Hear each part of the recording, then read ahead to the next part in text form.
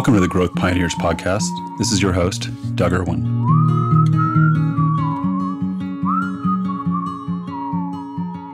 On this episode of the podcast, I speak with County Commissioner Alexis Hill.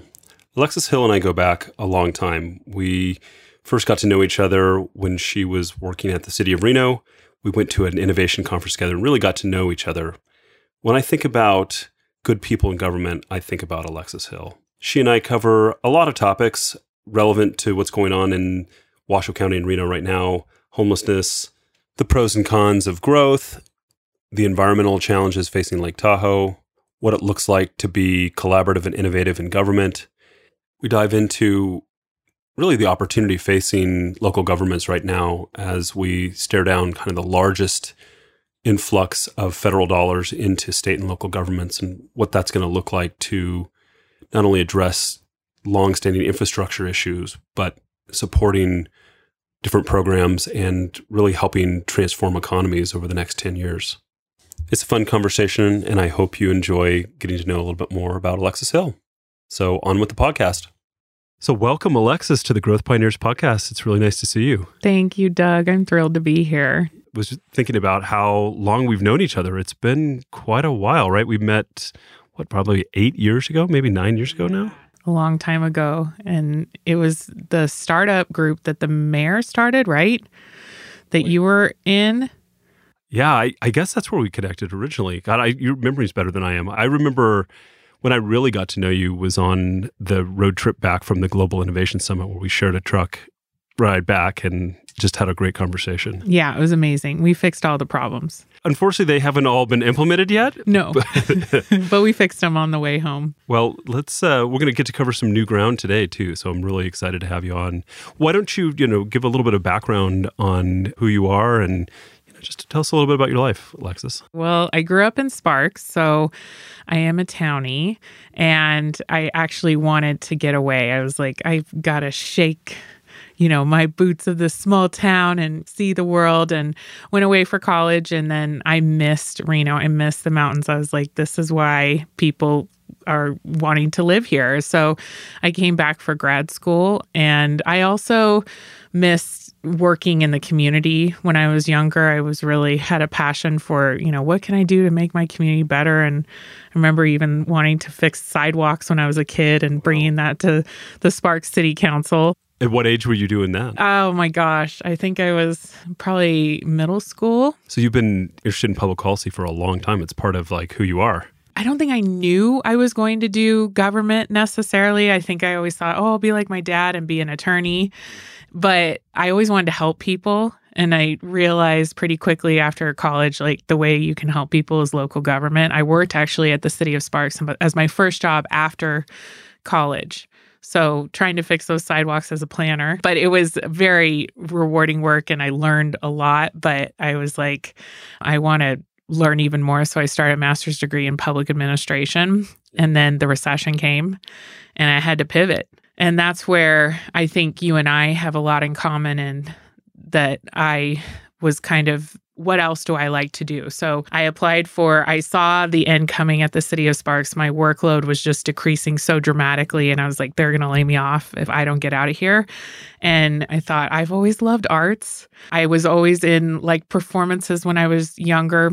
And obviously not realistic to pursue, at least in my family. So I thought would pursue more practical things. But I was lucky enough to be hired during the recession at the Lake Tahoe Shakespeare Festival. And I did their ticketing and their marketing and their, nonprofits, you do everything. And I had no background in it. But I always tell kids when I talk to schools, just put your all in at what you want to try to be good at, and you actually will start to learn and that work will pay off. So I became the expert in the office on our ticketing software, and that was really cool. And then I ran a nonprofit for special needs kids after that in Tahoe called Kids and Horses. So I lived up in Tahoe for about 5 years during the recession. And then the city of Reno was back to hiring again.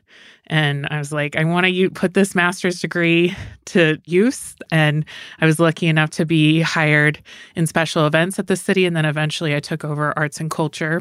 Which is really where we started to get to work with each other. When I first met you at the city, I was like, oh, wow, she's really knows what she's doing. And it was just a real breath of fresh air. I mean, at that time, I think there was a lot of good people at the city, but just you and I just really resonated, and I really appreciated your approach. I think you and I had this common, we care about artists, but I think artists and entrepreneurs are kind of cut from the same cloth. And I thought you were so cool. I was like, oh my God, this cool guy wants to get involved in government. How awesome. That so rarely happens. That usually is not said, though. Like, cool guy wants to get involved in government does not. Truly.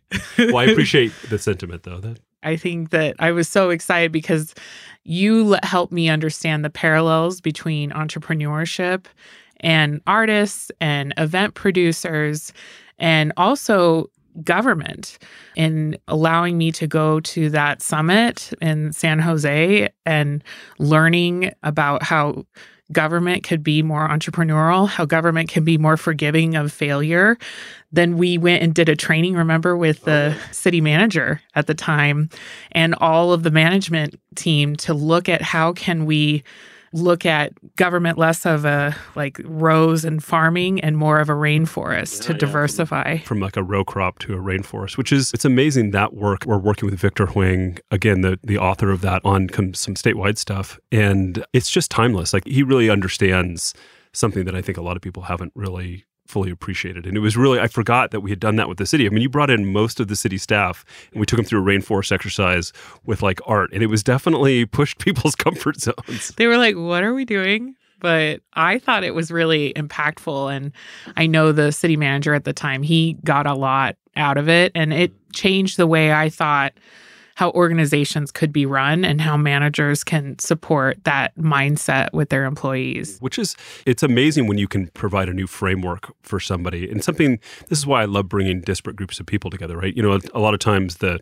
engineers hang with the engineers, the entrepreneurs hang with the entrepreneurs. But when you put government and entrepreneurs and artists all in the same room, you get a lot of different perspectives. And that's where I think really the innovative magic happens. And that's why I had to get you on the Arts and Culture Commission, because I knew we needed that kind of business mindset, but also this like open idea of how do we support this ecosystem, the arts ecosystem, which you introduced me to, which you've done a lot for in the community. It's been a really eye-opening experience for me to be on the Arts and Culture Commission. Just watching how government really functions, seeing all of the constraints, it's definitely given me a lot of appreciation for what it means to be in government. You know, I think a lot of times entrepreneurs are like, government, no regulation, get out of the way.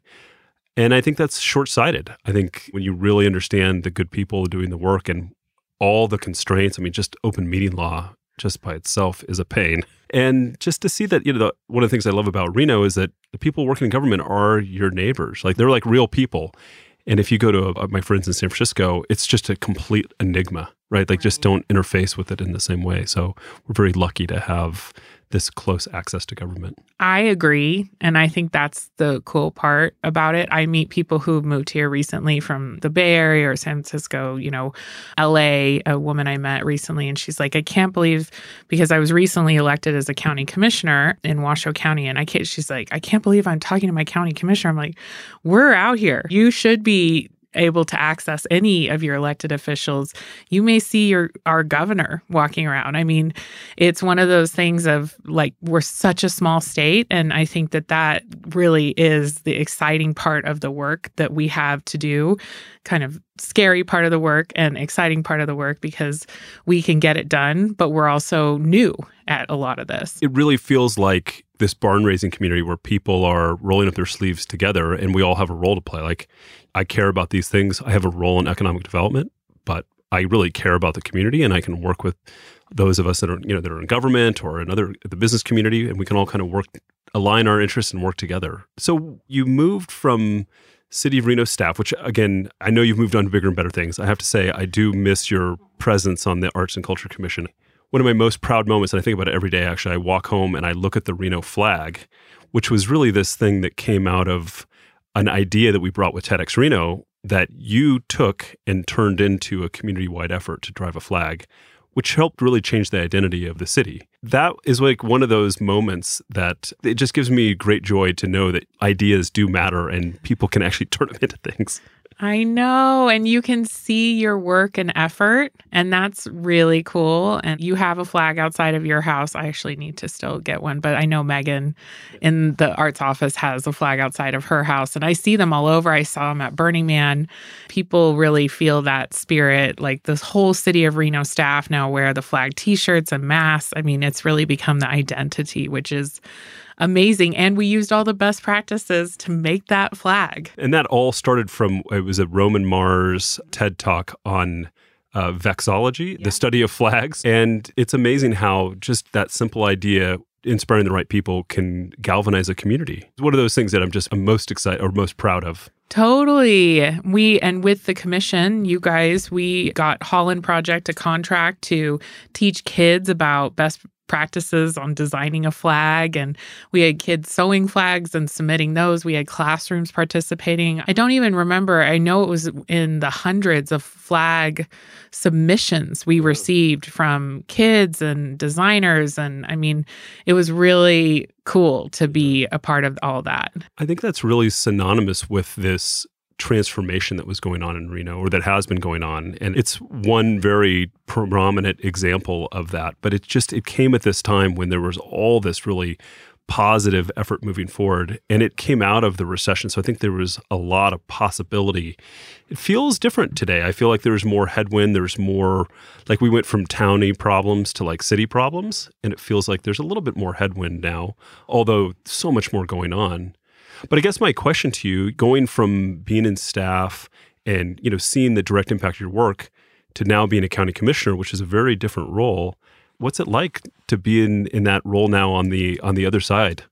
Well, I think it's very exciting to be a county commissioner, and I'm really enjoying it. But I do miss seeing the work on the ground. So for example, that flag project that you brought up, we get to see the flag all over town. We remember the process and the kind of community engagement and excitement around that whole project. As a county commissioner, I'm working on homelessness, for example. That is something that I think that people on the outside feel like they could fix tomorrow. And in some ways, it does feel frustrating, just house people, just figure it out. But you have to build consensus. You have to find the money to budget. You have to create community trust. You have to really do a lot of work to even get to the small changes that you see on the ground, and you are still grinding away and working on the problem. It's not done, and it won't ever be done. That one in particular is actually all these problems. You realize, there's a lot of different opinions about it, all the things that you go through. I was talking with some of the staff at the county, and everybody's heart is in the right place, and you just realize that it's, you're just overcoming lots of complexity. I'd love to hear your thoughts on kind of the Built for Zero. That sounds, from an outsider looking in who's not really that close to the problem, it seems like a really interesting solution. It is. I think it seems also when you say it out loud, people think, well, duh, why weren't you doing this before? But I think it goes back to how government is organized and what we were talking about, that rainforest philosophy of different groups, different organizations working together. And essentially it is shared data between many different organizations all working on homelessness, having one entity in charge of it all, which is Washoe County. We actually formalized that with the City of Reno and the City of Sparks earlier this year, which was a big deal. Oh, that's a huge deal. Yes. And I think that it seems like, well, of course you just put the county in charge. Well, there was a lot of history and a lot of work that had been done by both cities that we had to build that trust and consensus to see who would be the overall manager of the whole program. And then also their funding and feeding into that. So it's bigger than just like, okay, giving over the keys to Washoe County. It's continuing to engage those stakeholders, which are cities. They're not just stakeholders you can give a call to and make a deal. It's actually a little bit more complex than that. And they have their constituencies. So putting Washoe County in charge, and we have one data system that the government requires we use, which is called HMIS. And we all put in the information about the people. And we put in the information about the services. So if there's transitional housing for veterans, you would put these people that we've already put into the system are in this transitional housing unit, and we have this many spaces open. That way, if you find a veteran who is going to lose a house or has an addiction issue, and it just so happens they also help with addiction problems, or a veteran who's been homeless, or a veteran who's new to the community who comes to the CARES facility who needs support, then we can put them in the right place. Right now, it's gotten better, certainly, since the county has started this process, this Built for Zero process, but no one was talking to each other. So you'd have many different nonprofits who would be running these transitional housing programs, as well as all sorts of caregiving programs, food programs, and interfacing with people and not putting those same people in the system. So we are losing track of people. This idea of Built for Zero is not how many people you serve during the year. Fine if you need that for your statistics. We actually want to build so there is zero chronic and zero veterans homelessness. We understand that homelessness is always going to be an issue.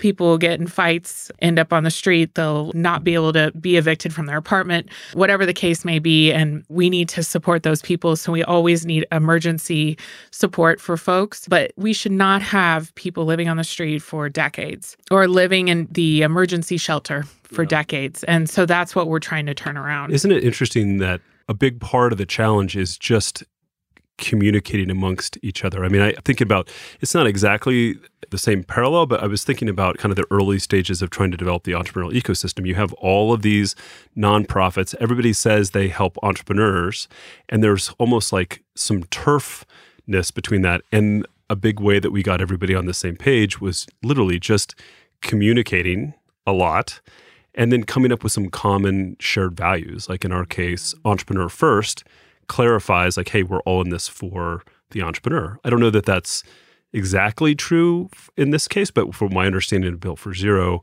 like you're really looking at individual people, how things get handed off between agencies. All the agencies have a good positive intent, good values, but you were sort of losing people through the communication process. And just how just doing some basic things like communicating is really a big part of the solution. And we have a team that talks to this group, brings them together once a week.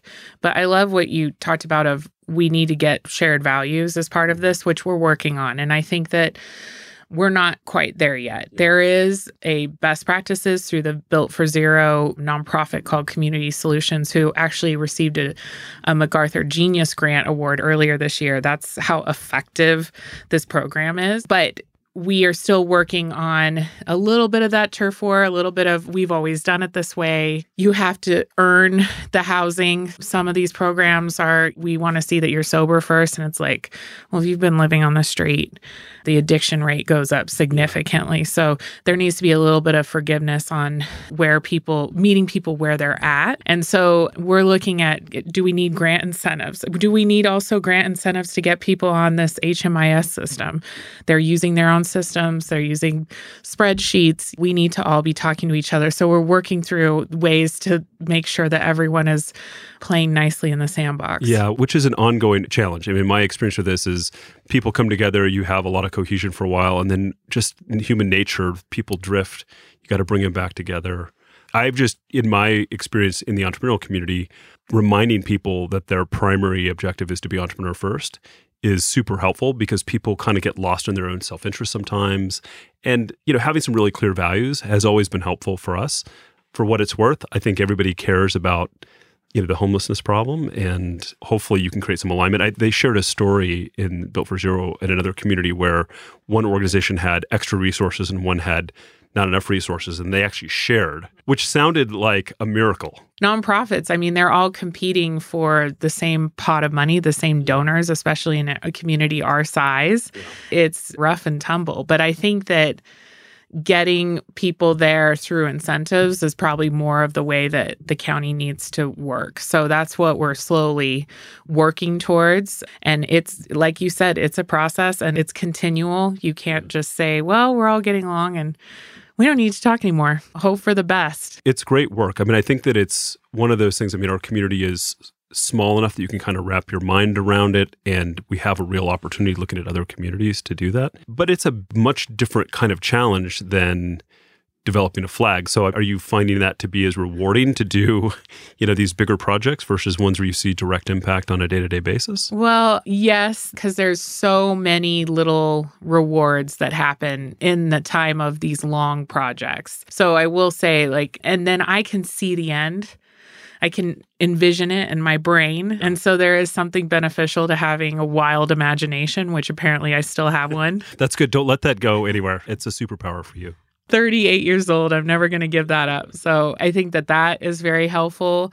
And I remember, the reason I ran for office is my frustration of being a staff member, because I'd be doing the work, coming up with policies or best practices, and maybe they wouldn't be done. Or I'd be following an issue in the paper and it just seemed like the right thing to do. Like there was a school bond issue of supporting our schools that our county commission chose to vote against to enact a sales tax, which we ended up doing later, of the Save Our Schools initiative.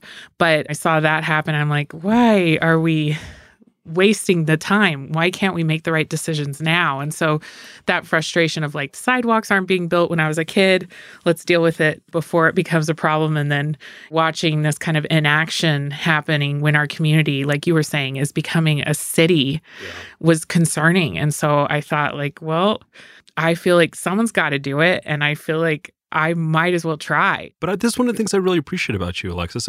A lot of people will just complain about traffic or complain about the situation, but you've taken that energy and turned it into action, right? It's what you're seeing on the ground is stoked something inside of you, and now you're out there being of service, which I just really appreciate about you. Thank you. And I love it. So that's really the cool part about the job, is it is very rewarding, but you do have to kind of keep your mind on the prize, because I have coworkers who are fellow electeds from all over the different, jurisdictions that we have in town. And it's frustrating. You work on something and you think well, I've been working on this. I've heard this from numerous elected officials, for 4 years, why isn't it done? And I'm thinking the elected official that I kind of is my North Star is Harry Reid. And I'm that dude worked on issues for decades and still were not fully resolved.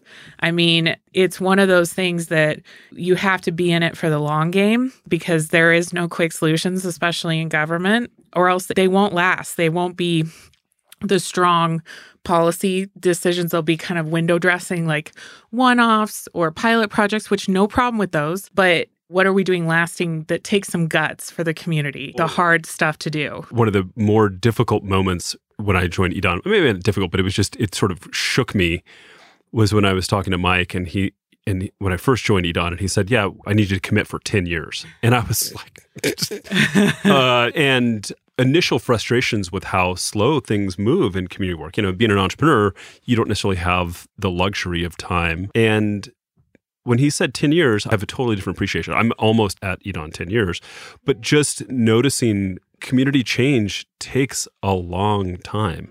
But things that matter are hard. And then if you can make that impact, it has a lasting change that you'll feel for much, much, much longer. But it was definitely still frustrating to me, although we've sort of taken our head up and looked around. And I'm just shocked that if you show up every day and keep rolling your boulder uphill, at some point you get to the top of the mountain. You've been incredibly successful in what you have done for this community. So much so that we're stop it. Yeah, it's interesting how during a recession, economic development's your best friend. And then when there's 4% unemployment, people are like, you guys are horrible, and traffic and costs and all that. But it's just the nature of the beast. Yeah, and I think it's also just people realizing how special this place is, and you've been a part of that as well. Reno is a really special place to live, and people definitely figured that out during the pandemic. They're like, why am I living in this city when I could have a backyard and my family can be close and I don't have to commute and I can zoom in? It's funny, I go to the Bay Area pretty often. I was just down there, and I think it's hard to appreciate quality of life that we have when you're so immersed in this other way of being. And, you have all your friends are doing the same things. And then people show up here and they're like, oh, I don't have to do it that way. I don't have to commute, or I don't have to deal with this level of density or what have you. It's hard to have perspective unless you come and see it for yourself. It's been interesting during COVID. I'd be curious how it's changed the county. I mean, other than the obvious, obviously housing prices and issues, but we should talk specifically about Tahoe. But I have to say that I think our community has sort of been a net beneficiary, at least in one vein, which is we've gotten a lot of really good founders and investors that really know how to kind of they played in the major leagues of entrepreneurship, and they're coming into our community and showing us through their connections and through their experience, how do we play at that next level? I've never seen more venture-funded companies in our community's history. The level of people that are starting companies here, the connections of venture community, all of that really bodes well for the entrepreneurs in the community. So I'm really excited about that.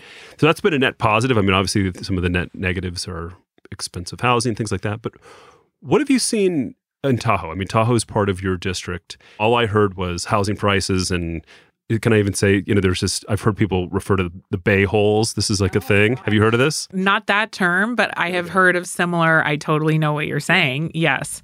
Of this kind of anti-outsider vibe, which is hilarious because a lot of people who live in Incline Village and Crystal Bay have only been there for 3 or 4 years. So we're all kind of new. It's a little bit of a transient area, but Airbnbs have become a hot issue. But I think what another underlying issue is that people are moving there full time. The community was very used to shoulder seasons, super calm, and it's not quite as calm anymore because you have more full-time people.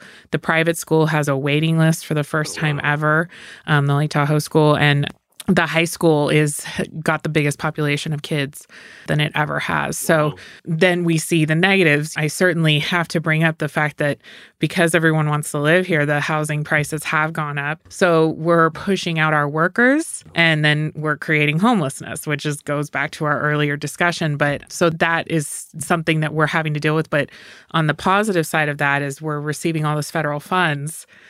Many of my coworkers have gone through recessions during this. Post-pandemic, we are all thinking it'll be a horrible recession. We won't have any money and we'll have to deal with all these problems. And at least we have the CARES funding, the ARPA funding, and those are all being finalized. And we'll be seeing that money on the ground in the community in the next year. So there's a lot of positivity, plus the infrastructure bill that was just passed.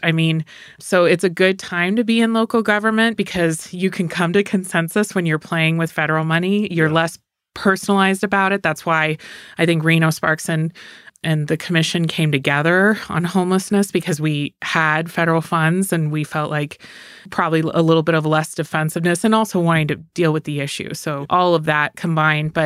And then in Tahoe, we have traffic issues. Sure, probably for the first time in a long time, if ever, really, other than. Yes. I think that people were scared away from going up there this summer because of how many people were going up there. The idea of the vacation homes, which creates more overnight stays, plus people needing to escape and go to the beach.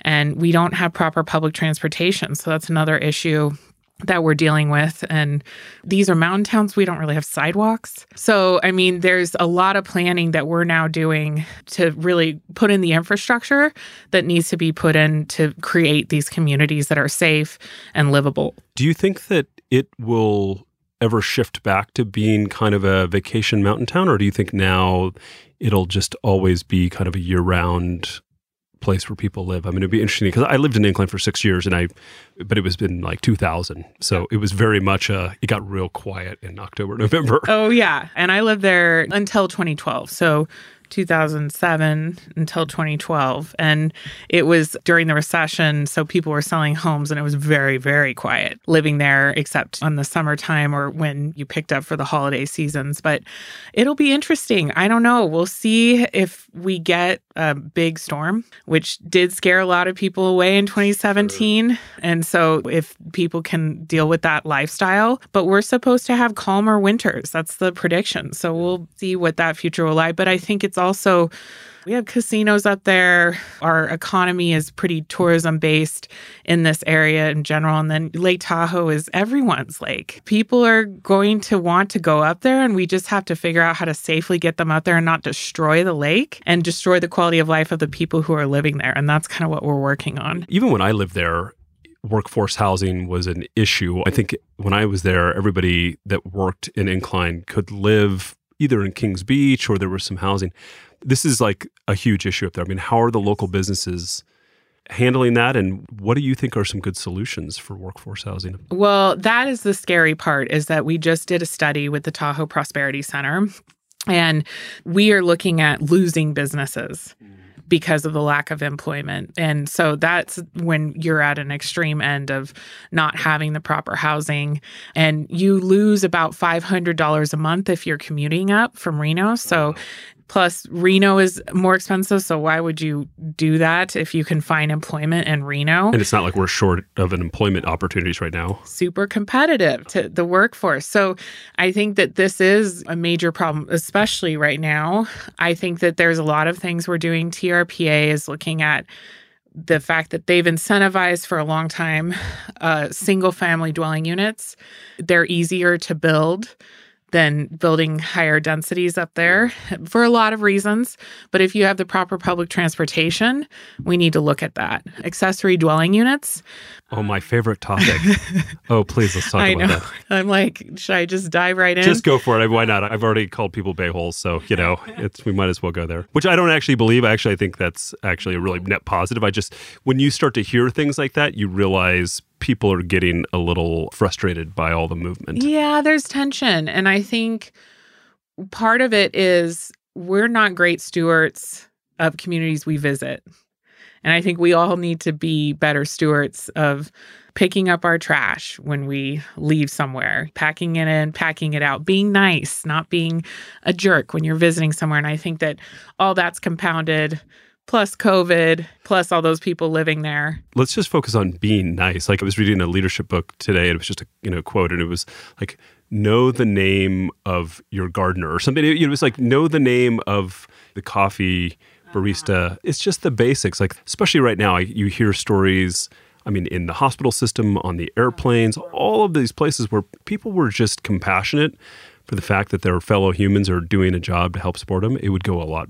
But that also goes back to we're all a little broken. And if you remember that someone you're talking to could be a little broken, be a little nice to them. But yes, it's really tough. And you see the tensions everywhere. And it does, we're even seeing it because the county runs the jail. We're seeing more extreme crime cases for arrests at the jail than we have ever seen before post-COVID. So people are getting into fights and really having a tough time. So I do understand the concern of new visitors coming into town and not respecting the culture. And I think that that's something we need to deal with and figure out how we can support. I created a trash program this summer that we never had before. And it's called Clean Tahoe, where people come through and sweep through trash. But you theoretically want people to just go to the beach and pick up their own trash? Yeah, but that's not happening. I don't know what that is saying about where we're at or if there's more work to be done. But even I recently went to Iceland and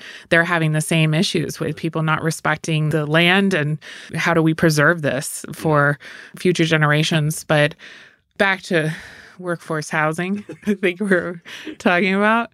We'll go wherever. Okay. ADUs is a possibility if we restrict uses. So you're not allowed to do a short-term rental there in Tahoe because we have so many short-term rentals. We're looking at, and this is super preliminary and we haven't done anything, we're just studying this idea of only permitting ADUs that allow for 60 to 80% area median income folks to live in and going through our housing program and people to do that. So there's a lot of really cool, inventive things that we're trying to do to support workforce housing on existing properties, and then also looking how can we support investment in workforce housing, which is required by TRPA, but probably not as a high of a requirement that we need to be looking at for Washoe. And how do we look at ensuring that those people are included in these different projects? Which is really an interesting challenge, right? Because, Lake Tahoe property is probably some of the most expensive per foot in the country. And then how do you create low-cost options? And so it seems like there needs to be some kind of incentive program.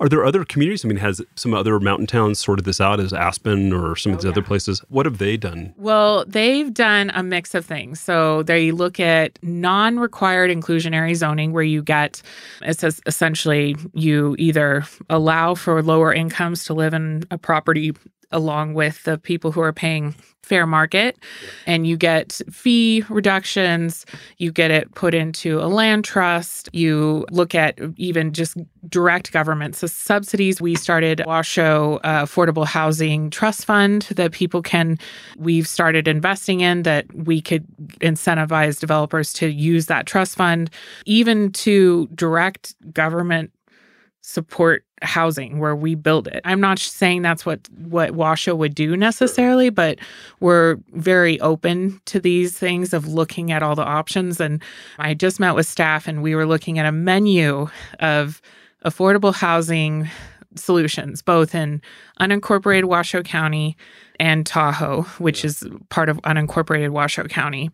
And so we'll be slowly actually doing some work, and you'll be seeing those policies come out in 2022. And I'm really excited about that. And then there's a lot of work that we need to be doing with Reno and Sparks to all work together. So our Affordable Housing Trust Fund is a regional trust fund. We should be working to help them as well, because we only can control the outlying areas. We're unincorporated Washoe County, and they can control the major city areas. So how to work with them on that is important. I think what you said before about the fact that you have all this federal money coming in and it allows the municipalities to play nicer together, it kind of hit me. Like, yeah, when things are tough, everybody's competing. But now when you have a little bit more of the money, you can actually solve some of these bigger problems. I mean, I think there's probably been a lot of big problems that the municipalities haven't been able to solve, so they've been kicking the can down the road. But now there's a real potential. I mean, it does feel like the ARP funding and CARES funding is sort of a once-in-a-generation opportunity to really make some systemic change. I mean, I know that there's lots of concerns of inflation and all these other things, but from what I see, there are a lot of deferred maintenance issues in communities that need to be addressed. And I'm excited. I mean, we're trying to get some ARP funding to support entrepreneurs. And who knows? It's an enigma, but just as a human, as a citizen in Nevada, I feel very optimistic that we're going to address things. And some things that aren't that sexy, like everybody I talk to talks about the sewer system. Like, this is critical. Trash in the ground's bad. Making sure that the pipes are clean is also really important for a good community. You don't see it, so you don't know it happens, but unless you walk around San Francisco and then you realize, wait a second, it's a different problem. I realize it's connected to Yes, totally. And when you have a sewer issue, you'll notice there's no getting around it. So we have 2 sewer plants that need rehab as well. And then we all use in Reno, essentially, and Sparks, the same sewer plant that needs several $1 million worth of rehab and work, because we also send our water down to the Pyramid Paiute tribe. So we have a responsibility to also ensure that we're doing that right. I love Tahoe, but honestly, I probably spend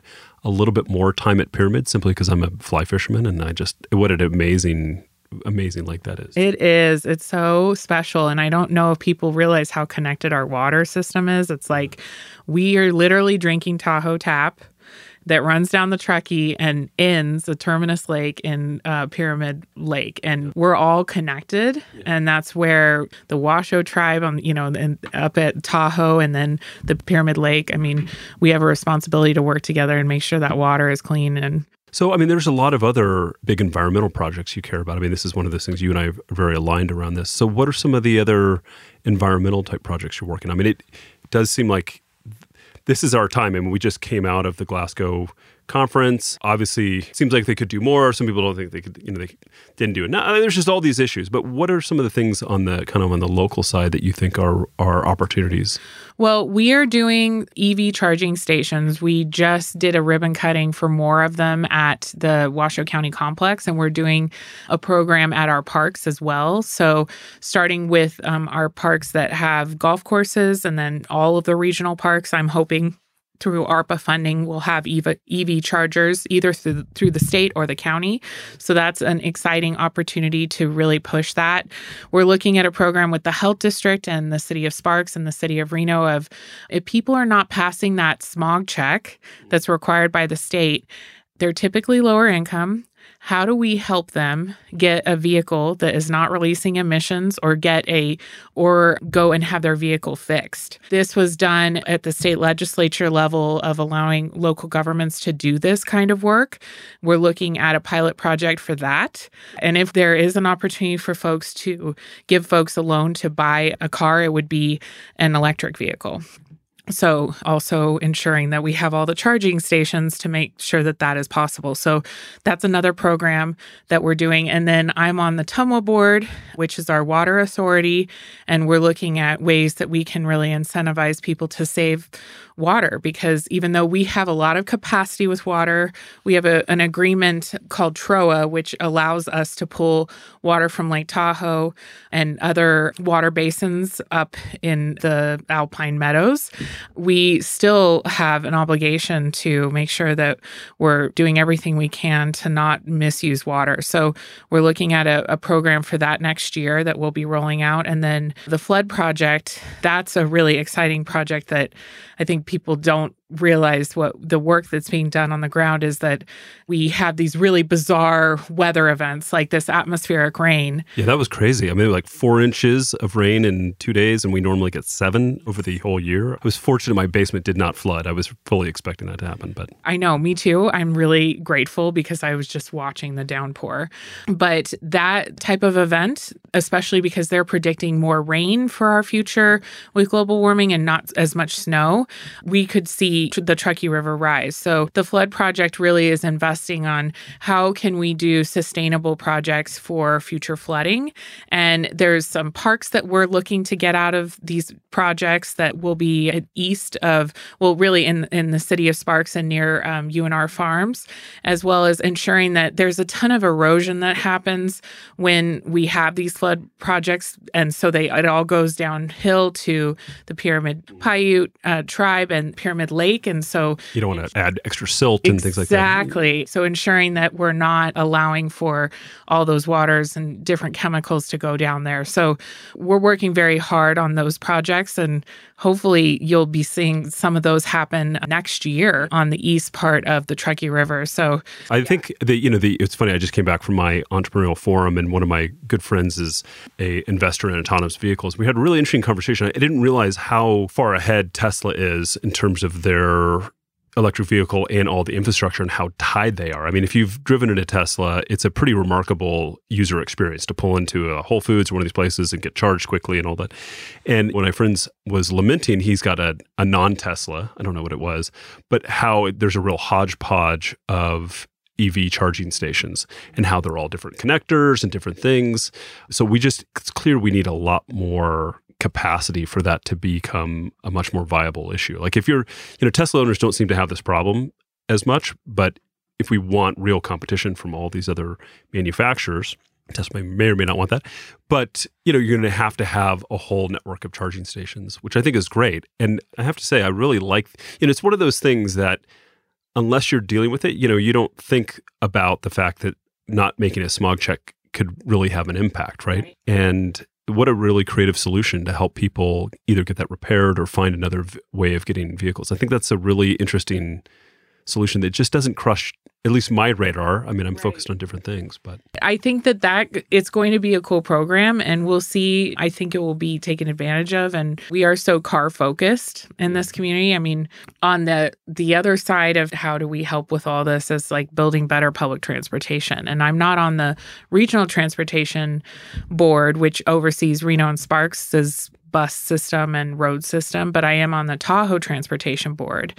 And so we're looking at raising regional revenues to support real public transportation in Tahoe. You can ditch your car in the South Meadows and go all the way around the lake, either on a ferry, on a little van or a major bus, and ensuring that we get vehicles off the road. We're looking at all sorts of ways to incentivize that, maybe even a user fee where you would have to pay to drive into the basin, and figuring out how we can make that equitable and make public transportation low cost. But I'll tell you, like, I speak to kids at elementary schools, and many of them have never been up to Tahoe because it's not even something that's within grasp for many families. So having free, frequent public transportation is going to be key up there. And I think like one of our major issues that we must get done. I hadn't considered how all of those things would link together. As you were talking, I was thinking about hopefully those buses and the ferries would all be electrified, right? Like here's an opportunity to anything that could be a really interesting thing in the Tahoe Basin. You want to have specific requirement for electrification of public transit or what have you. And it got me thinking about, are you following Joby at all? It's a public company now, but it's a startup, has these electric, they're basically like cars that fly, but they use 6 rotors, but they're all electric. And so they're really going to disrupt transportation. So my friend was talking about being able to hop on one in the Embarcadero, and it would take you to Tahoe in about 45 minutes, but you need more helipads. So maybe electrified helipads. That's probably not a mass solution, but looking at all the different ways where you can reduce carbon emissions.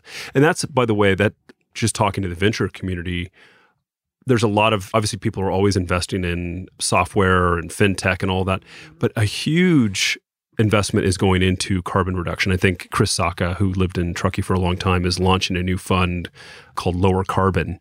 And, you're going to see billions and billions of dollars going into this. You've got some local CEOs that are doing things like Adam Kramer with Ledger. We just invested in Ledger as the county, so we can better measure our carbon outputs as well. Which is great. I think these are all of these, there's no silver bullet. It's a lot of small changes that over time will all add up, which is exciting. And, having lived in Tahoe, obviously the clarity of the lake's it's like you would hate to lose that. We're kind of at a really important point in the history of managing Tahoe, because you look at those fires, they're not going away. And the fires contribute to lake clarity, but even more so are your vehicle miles traveled because of BMPs getting into the lake and emissions, which also affects lake clarity. So it's all one cycle that you're creating. So if we can reduce the vehicles going in there, it will be key. And here's the thing, Lake Tahoe probably should have been a national park. No one should probably live there, but we have what we have. And I mean, it's so great that people can live up there. I know, lifestyle wise, but it's tough because I think that there's a tension. And this is why you saying like some people are not happy with, we're not going far enough with climate change. And then other people are wanting kind of a stall because they're kind of scared of the change. People living locally are like, shut it down. Don't let anyone come in. And well, it's like, this is not your personal lake. So it's a balance between this lake, it belongs to all of us, and also ensuring that we're not just creating a lake that you can't see to the bottom of anymore. Well, and this is why we need good leaders like you, Alexis. Seriously, I mean, you have to be able to hold those tensions and be able to navigate through and make the best choices you can to help us and to have that perspective. I mean, at the end of the day, you are a representative, and so you have to have a 10+ year perspective, which I think the average person has not a 10-year perspective. They have a whatever it is, right in front of them kind of perspective. I think it's hard to have that perspective because it's easier to just push it off. And I feel like I started in January, so I'm 11 months into the job. There's so many things that I'm like, wait, this wasn't fixed already? I feel like this should have been fixed. Like, what were they doing? So I have like this frustration for some leaders who have come before me of, it makes me want to perform at a higher level and try to fix these things and move a little quicklier. I mean, more quickly. I think that that's the scary part about like in government, you can't move too quickly or else you won't be successful. But really taking it seriously, having goals and marching towards them and not getting lost sight in the day-to-day, which also is something that you're going to have staff reports come to you, more pressing issues, but remembering why you got into office, I think that that's an obligation. But that's what inspires me, is thinking like, I feel like public transportation should have been up in Tahoe in the 70s. It's bizarre to me that we're looking at 2022 and we still have disconnected systems and not a really well thought out way to ensure that people can get up to the lake. I'm hopeful that, this is one of those moments that will bring people together. I worry a little bit about climate change because it's one of those things that it doesn't affect everybody at the same way. And so that just doesn't have that resonance. Like if we were like attacked by aliens, I think we would all come together like, oh, we know who the common enemy is. Climate change is just a little bit more amorphous. And so it doesn't resonate with people the same way. And then of course, distrust and misinformation, all that stuff just makes it harder. That said, good leadership can galvanize a population and drive things forward. Or if you can get people on the other side of, don't you want to go up to Tahoe and not worry about parking? There we go. You don't have to be aliens. See, this is what I love about you. I had to go totally out there. No, but I think you're right. I think it's true that you can't attack every issue thinking that you're talking to the same person because there's different ways to look at things, but you can still come to the same resolution of, yeah, but this still works for all of us. It's just figuring out how to talk to people and see if and I'm not even... I will say our mayor, who you talked to on this podcast, is the best at communicating to people. I really admire the way that she can really understand what the community wants and also talk to them. And I think more of us elected officials need to learn from her. She has deep empathy, I think, and that's what makes her so good. So it's certainly something we have to work on. I think it's really important to understand everybody's perspective as best you can and to try and put yourself in their shoes and then also know how to translate that into the goal that you've been elected to go solve. So it's an interesting skill, but I think that you will continue to develop that skill. And I think in my experience with you, I think I've always felt like you have done a great job of listening to different people. When you brought in it was the National Performing Arts and we did the diversity. The NEA? Yeah, the NEA. And we did the diversity training on the Arts and Culture Commission. I have to say that was, I'm a very open-minded person. That was a real eye-opener for me when we did the privilege wheel. It was one of those things when I looked at it, it really shocked me. I didn't have any guilt around it as much as I just had a real deep appreciation for everybody has a different experience in life and that we need to do a lot more perspective taking. It was really powerful. It really shifted me. That's so awesome. And I think that that's what I hope everyone would have coming to a new topic is what can I learn? But no one is a Doug, sadly. And no one is an Alexis, sadly, either, But here we go. Here we are. This is like our road trip. We're just solving the world's problems. But I do think being able to receive new information and shift is okay. And I feel like I'm doing it all the time. I'm I hope this decision is right. It's right today, feels good today with the information I have today, but I have to be okay with receiving new information and understanding that I may look like a flip-flopper down the line because I've learned something new. I think flip-flopping, it's been pathologized. I think it makes sense. Do the best you can with the information you have. Right. You have to make decisions with imperfect information. And then if new information comes to light, you can, say, no, we need to do something different now. We've learned. That seems like where else in life have you just held the line and not changed? I can't think of another example where you would just hold yourself to that standard. I think there's pressure in this line of work, certainly. And I heard a podcast, it was talking about humans really value consistency. Maybe it was Hidden Brain. And it was about how we will be consistent to our detriment to be consistent. No, it wasn't. It was a book I read called Influence because I'm trying to figure out how can I have influence, but how we can be consistent to actually take away possibilities for ourselves and lose money. And all the things that you would think that we wouldn't want to do because we committed to something at the beginning and we feel like we have to commit to it at the end. It's interesting part of our psychology. There's a really good book called Liminal Thinking, and it talks about the structure of belief and how people, reinforce their own beliefs. So if you've made a decision and you've made it very public that you made that decision and then it goes against you, you will go to infinite lengths to defend that position, even in absence of overwhelming information to the contrary. It's just really fascinating. So it's a really good book. It's called Liminal Thinking. I'll find a copy for you. Yeah, please. I'm very interested. I'm always looking for new ways to understand people because that's really what it comes down to. I feel like any of these decisions, creating consensus, talking to the community about what ideas and possibilities are out there and why we're going in this direction versus this direction. It's just talking to people. That's the hard and the cool and sometimes the easy part of the job of just we have to figure out how to connect and speak the same language. So yes, it's an ongoing battle. Let me ask you two final questions. So one, what are you most proud of from the work you did at the city? I would say that diversity, equity, and inclusion work that I started before I left, I'm very proud of that. I'm proud of the grants that have wrapped around that. And we grant to more organizations, more diverse organizations, more people of color because of it. I'm super proud of that because I feel like that opened up the city to so many other possibilities and then now has strengthened these new organizations in town. And then I would say the Bloomberg grant, that one of the last things that I did before I left, that piece of art that's on the Retrack Plaza that's now called Locomotive Plaza, and bringing that artist and having Bloomberg recognize Reno as this kind of up and coming city.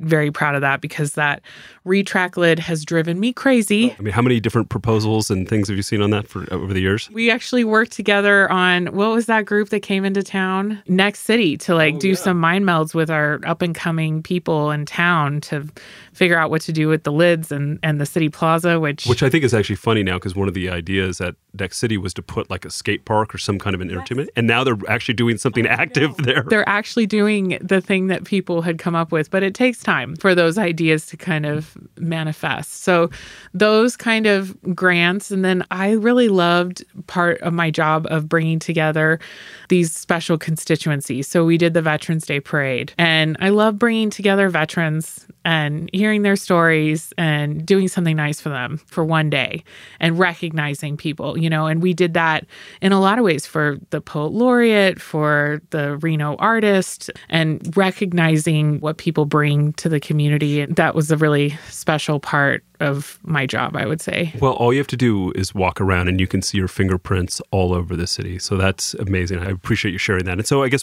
my final question is, think about yourself in 10 years from now. What do you want to be true in 10 years? If you kind of look back on this time and say, what do I really want to be true at the end of 10 years from your work in the county? What would be one or two things you might mention? Gosh. I hope we've figured out some of this housing crisis.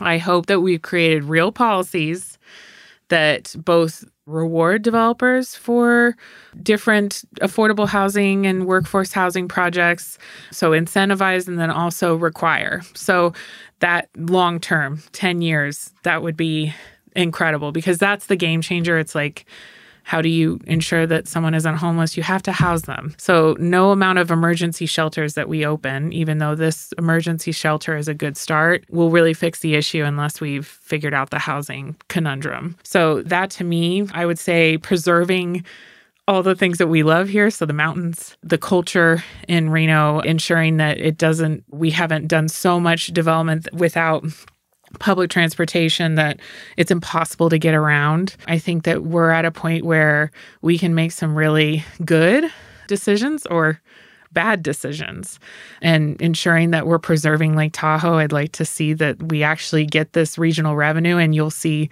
free public transportation in a decade. I mean, that's super ambitious, but why not? Let's just dream. Yeah, let's drive electric vehicles and go on electric ferries and take our Jobies around. It's great.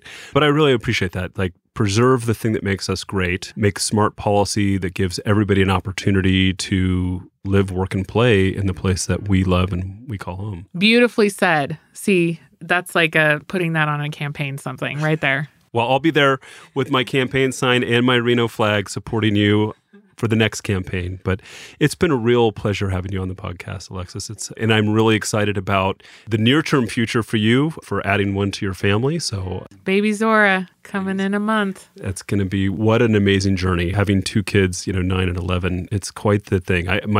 Someone asked me, what's my one piece of advice? And I would just say, you'll never know when the last time you'll do something is. So to really appreciate that, I can't remember the last time I pulled my son off of the bunk bed. So just appreciate all of those moments because they go away. Totally live in the now. I'm really going to try to do that. With your eye to 10 years in the future so you can make transformation. While still getting work done. Yes, Yes, exactly. Well, thank you so much. Thank you.